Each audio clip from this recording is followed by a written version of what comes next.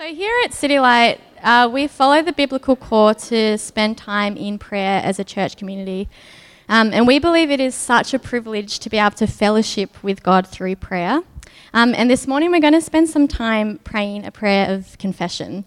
So I think it's quite countercultural to kind of spend time confessing and thinking about your failures and brokenness before God. But God's people in the Bible are continually called to confess their sins to Him.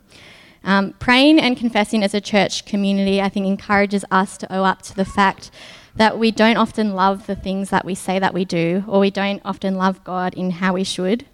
And confession of our sin before God also acknowledges our real need for sanctifying grace.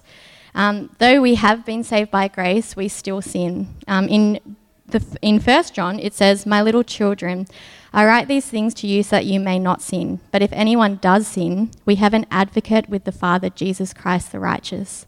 He is the propitiation for our sins, not for ours only, but also for the sins of the whole world."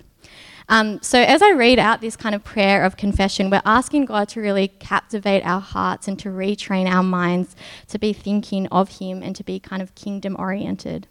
And I think often we can pray and kind of forget the significance of what's happening as well. So when we pray, we are speaking to our heavenly Dad who loves us and delights in us, and He delights in His children coming before Him. So as I pray, I invite you to pray with me, remembering that we are talking to our good Father who loves us deeply. So if you feel comfortable, bow your heads and pray with me. Gracious God, we confess that we have sinned against you in thought, word, and deed by what we have done and what we've left undone. We confess that we have longed too much for the comforts of this world. We have loved the gifts more than the giver. We have not loved you with our whole heart, and we have not loved our neighbours as ourselves. We are truly sorry, and we humbly repent. Lord, in your mercy, help us to see all the things we pine for as shadows, but you are substance, that they are shifting, but you are an anchor. Lord, we plead your forgiveness on the merits of Jesus Christ. Accept his worthiness for our unworthiness, his sinlessness for our transgressions, his fullness for our emptiness, and Lord, his glory for our shame. For the sake of your Son, Jesus, please have mercy on us and forgive us, that we may delight in your will and walk in your ways. And Jesus, we pray this in your powerful and mighty name. Amen. We're going to read the Bible now together as well. So we're still in Deuteronomy.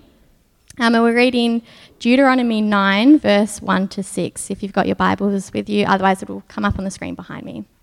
So Deuteronomy 9, verse 1. Hear, Israel, you are now about to cross the Jordan to go in and dispossess nations greater and stronger than you, with large cities that have walls up to the sky. The people are strong and tall, Anakites. You know about them and have heard it said, who can stand up against the Anakites? But be assured today that the Lord your God is the one who goes across ahead of you like a devouring fire. He will destroy them, he will subdue them before you, and you will drive them out and annihilate them quickly as the Lord has promised you. After the Lord your God has driven them out before you, do not say to yourself, the Lord has brought me here to take possession of this land because of my righteousness. No, it is on account of the wickedness of these nations that the Lord is going to drive them out before you. It is not because of your righteousness or your integrity that you are going to take possession of their land, but on account of the wickedness of these nations. The Lord your God will drive them out before you to accomplish what he swore to your fathers, to Abraham, Isaac, and Jacob. Understand then that it is not because of your righteousness that the Lord your God is giving you this good land to possess, for you are a stiff-necked people. Hey everyone, great to see you. My name is Jacob, if we haven't met before, and if you are here for the first time, I just want to extend my welcome to Anna's. It's great having people join us every single week, and if you're someone here who maybe you're exploring the Christian worldview, or you're asking, I guess, questions about life, trying to work it out what it is that you believe, or whether there's any truth in this, we just hope that today is going to be helpful for you in that journey. Like Anna said, we've been working our way through a part of the Bible called the Book of Deuteronomy for I think 5 or 6 weeks now. We're going to be going through Deuteronomy all the way up until Christmas. And I've just been enjoying getting into this book and seeing what it teaches us about, ourselves and God and what He's like.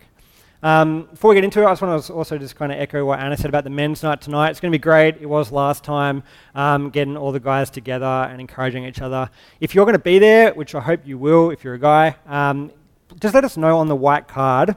We're having pizzas. Want to make sure there's enough pizzas for all the boys. So put it down. If you've got any dietaries as well, we do need to know that just so we can cater for you. But it's going to be a great night. Write it on the white cards if you're coming and you haven't already let us know. And we'll see you there tonight. A few years ago, a screenwriter by the name of Harris Whittles, who was involved in writing Parks and Rec, if you've seen that, he also wrote a book called Humble Brag, The Art of False Modesty. And a humble brag is a concept I think most people are pretty familiar with. It's a statement that's set up kind of like formulated in such a way that it would be saying something humble about yourself or even self-deprecating, but in reality it's pointing people's attention to your impressive qualities. And his book was really just a compilation of tweets from real tweets from celebrities, most of whom are in the kind of B-list and C-list variety. And I've just got a bit of a sample of these for you now. First one's from Kevin Hart at Kevin Hart for Real. I'm watching the UCLA and Florida game in amazement because I performed in the same arena where they are playing now and sold out. # God is good. Now, I think that God is good is meant to be like, look, it's not about me, or I don't know, but to make something, it's not about you. It's a football game about you. It just kind of just shows this thing, and as we say here at City Light every week, the main thing God is on about is filling up Kevin Hart Stadium tours. So that's where the God is good probably really is. Another one here, Hayley Williams, a singer, who tweeted, "When you walk into a bookstore and your face is everywhere, and you look a lot better in the pic than you do right now. # haha, # crazy life." And again, it's kind of set up kind of be sort of like self-deprecating, but it's really just pointing out like kind of she's wowed by her own self and her own face being all over the place. will.i.am from the Black Eyed Peas. This one's just hard to get your head around. He tweeted, "Christmas shopping today. I haven't been home in 3 weeks and now it's Santa I am time. I'm blessed to give better presents than I receive."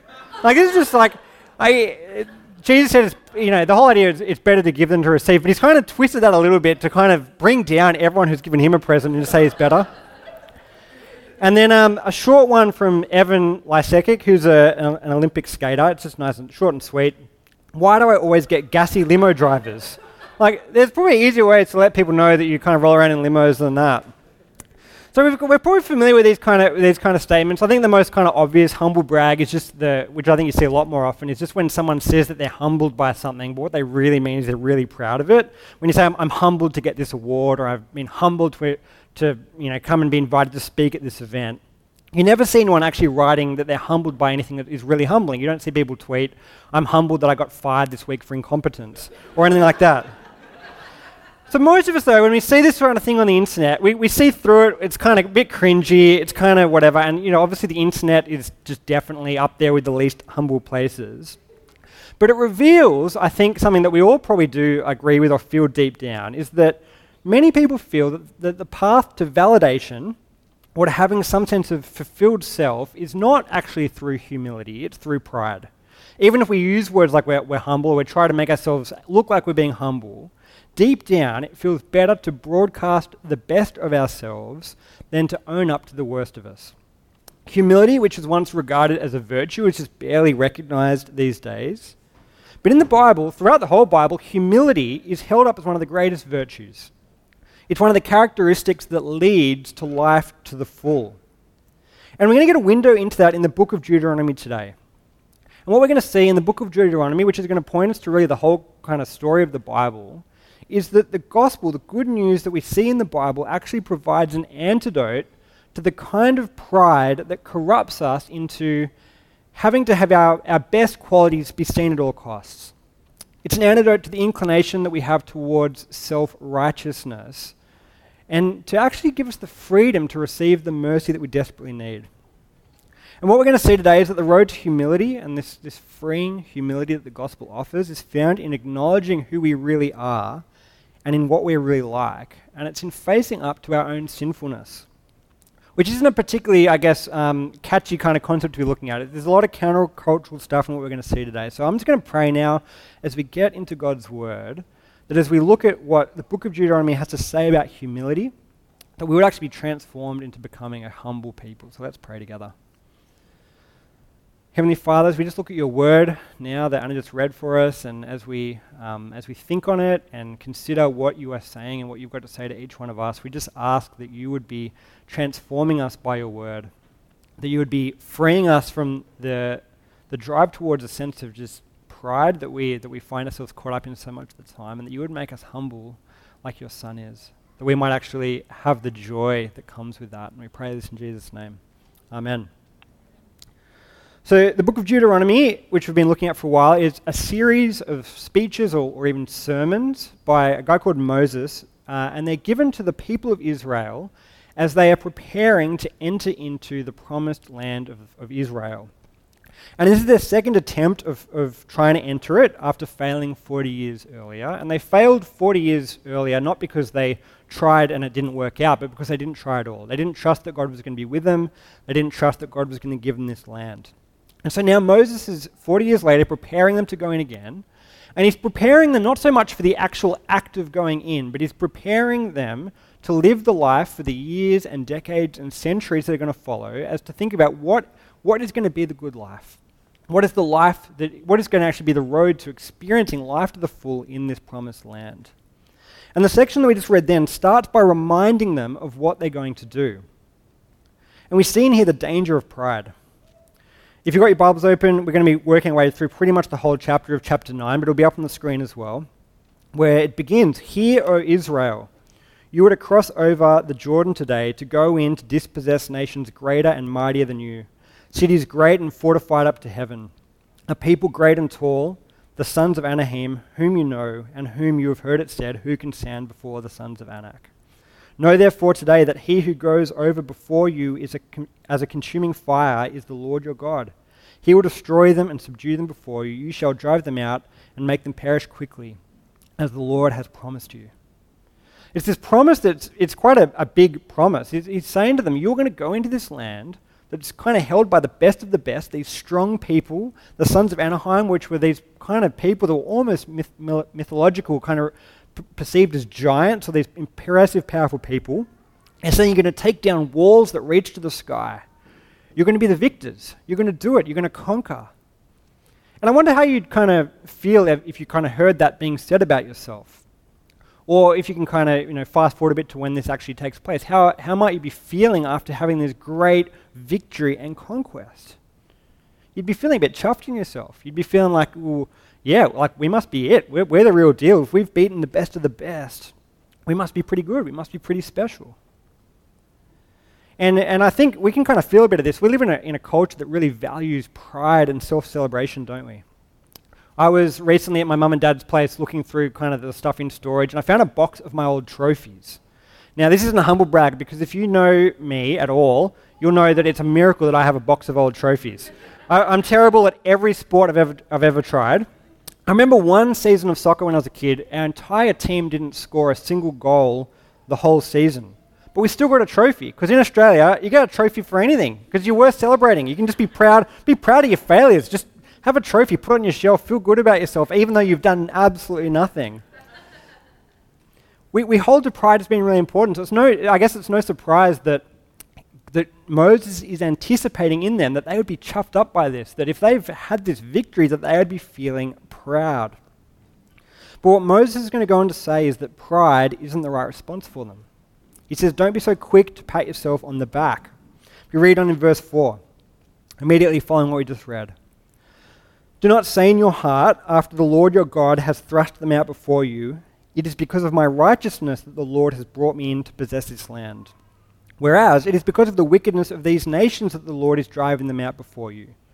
Not because of your righteousness or your uprightness of heart are you going in to possess their land, but because of the wickedness of these nations that the Lord is driving them out before you, and that he may confirm the word that the Lord swore to your fathers, to Abraham, to Isaac, and to Jacob. Know therefore that the Lord your God is not giving you this land to possess because of your righteousness, for you are a stubborn people. You catch the warning there that Moses is giving them. He's saying, don't say to yourself after this victory takes place that this must mean that we are really great, or that it's because of my righteousness or my worthiness or goodness or perfection that this has happened.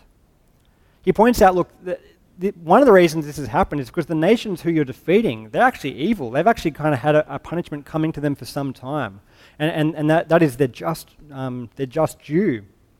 But don't conclude from that must mean that you're particularly great. Don't conclude from that you therefore must be upright of heart. So he says it in 3 times. Verse 4, don't say it's because of my righteousness. Verse 5, it's not because of your righteousness. And again in verse 6, it's not because of your righteousness. He's saying don't get puffed up, don't get proud. This has got nothing to do with you. And that's a bit of a dampener, I guess, onto the kind of uplifting victory speech at the very beginning. But he's saying, look, don't look down even on wicked people before you've had a chance to examine your own heart. And he goes on then to explain to them a story, reminding them of a story that is central to their relationship with God, that reveals just how undeserving they really are. And it's the story of what happened at Mount Sinai. After being rescued from Egypt generations prior, the people of Israel were taken to a place called Mount Sinai, which is where they were to have this moment formalizing their relationship with God, making this kind of covenant agreement with him. And Moses takes them back in their memory to this moment.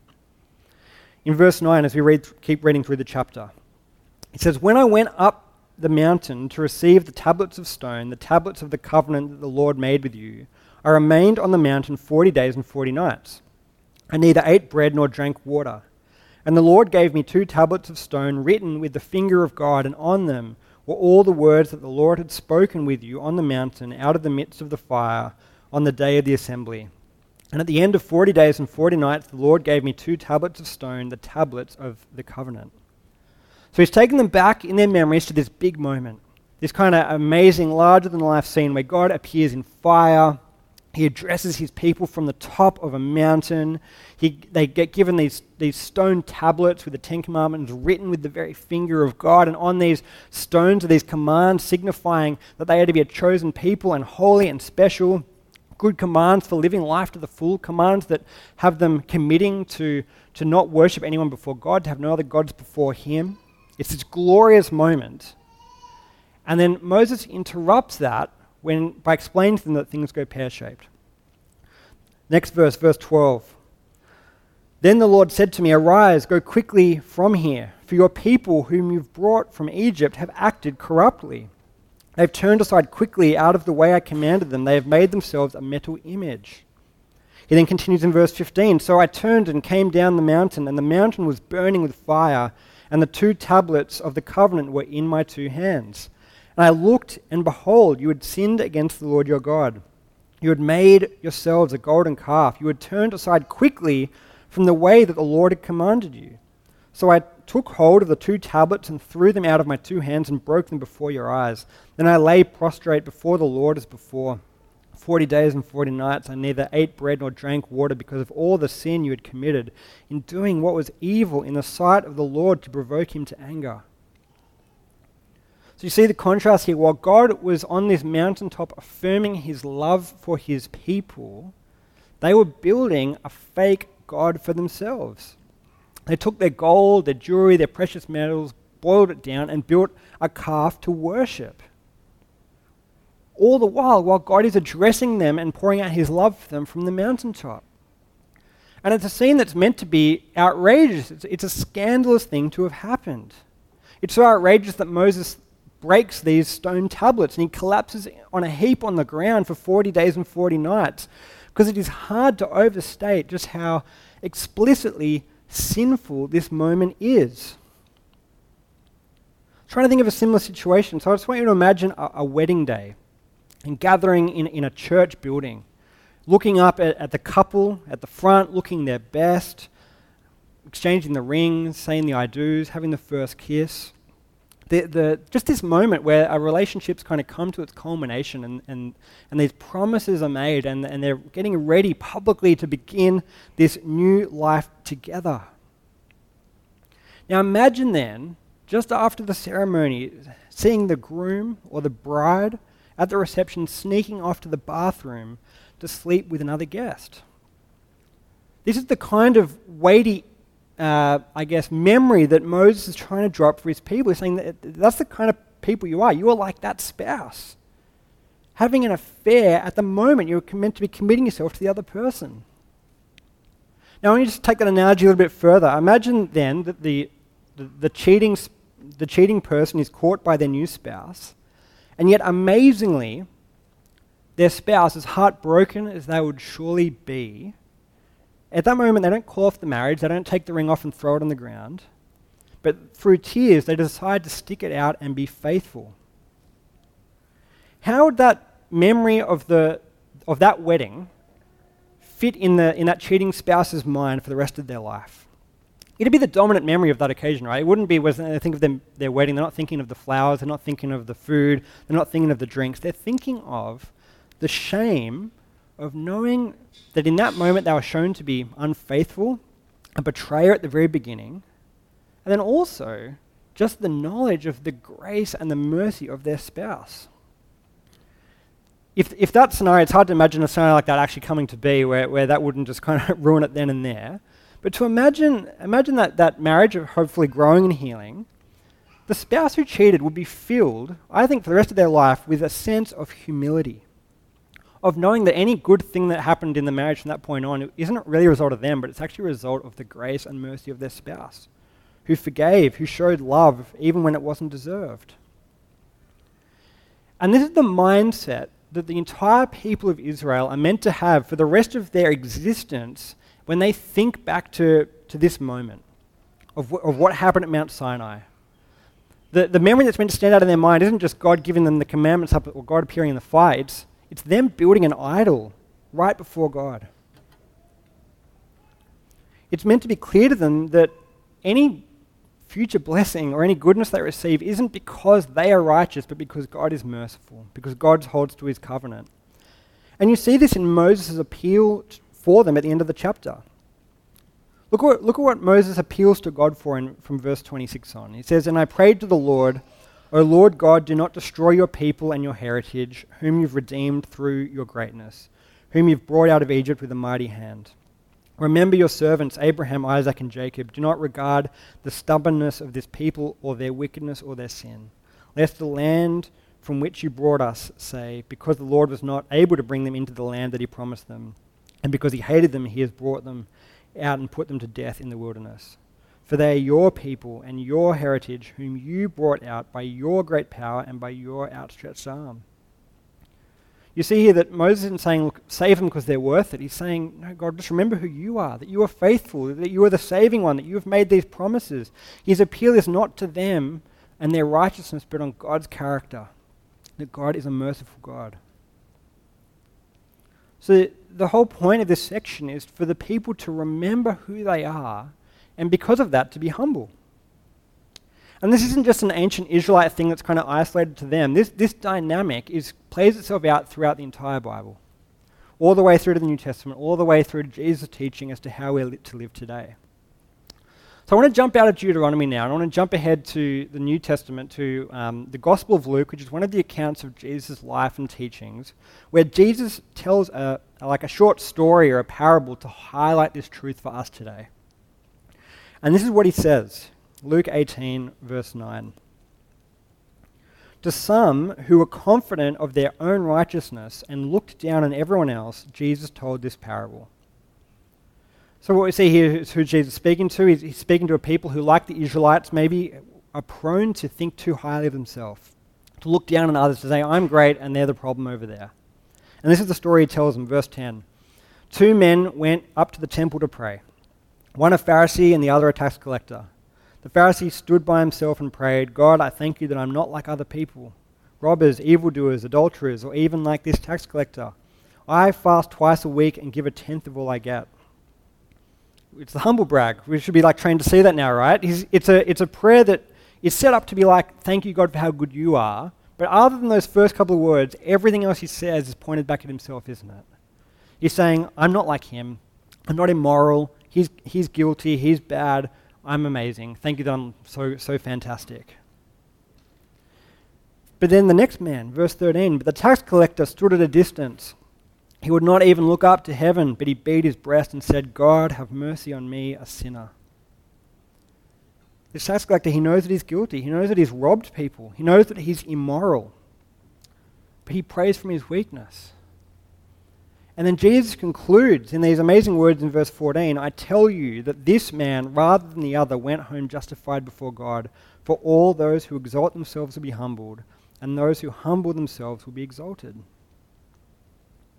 There are two postures you can take when you come before God. It's either, look at me, I'm better than them, if only these other people were more like me, or it's, God, have mercy on me, a sinner. This is really countercultural in this self-celebratory world that we live in, where we're just so trained to want to point to our righteousness, to point to our achievements. But we see here that what we're actually meant to point to is our brokenness and our sin. We're meant to point to, before God, the tendency we each have to make a mess of our own lives. The tendency we have to worship things other than God with the worship that only He deserves. To replace Him with idols, maybe not like a golden calf, but ourselves or another person or our career or money or whatever it is.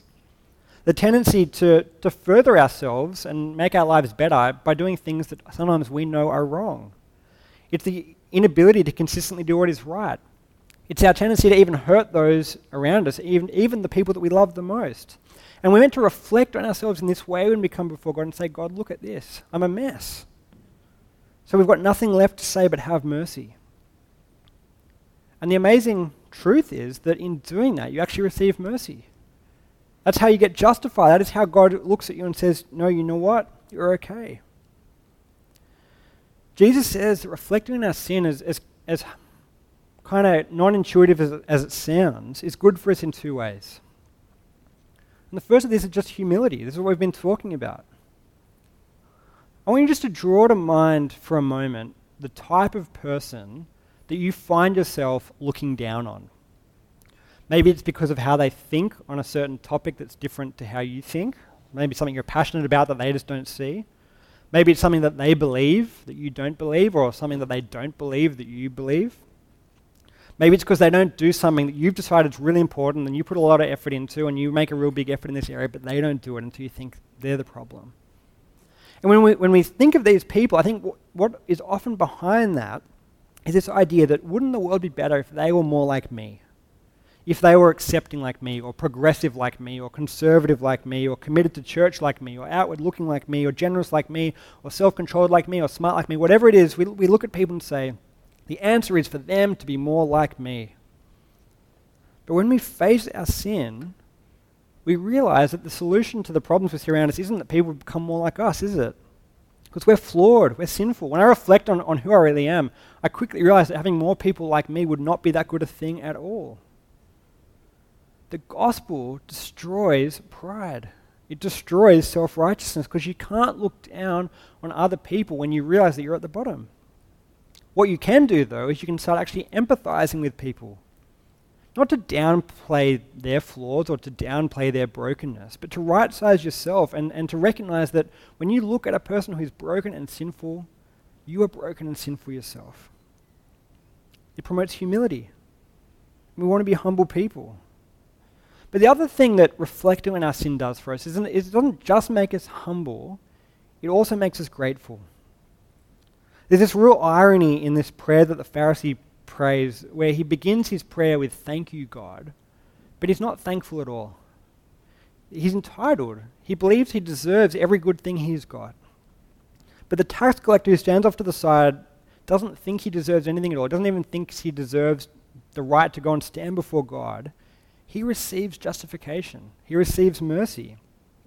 And this is the upside down logic of Christianity, that the one who is aware for their need for mercy is the one who receives it. Both these men need mercy, but only one recognizes their need. And it's in receiving something that is completely undeserved that gives rise to gratitude. This is the message of the gospel.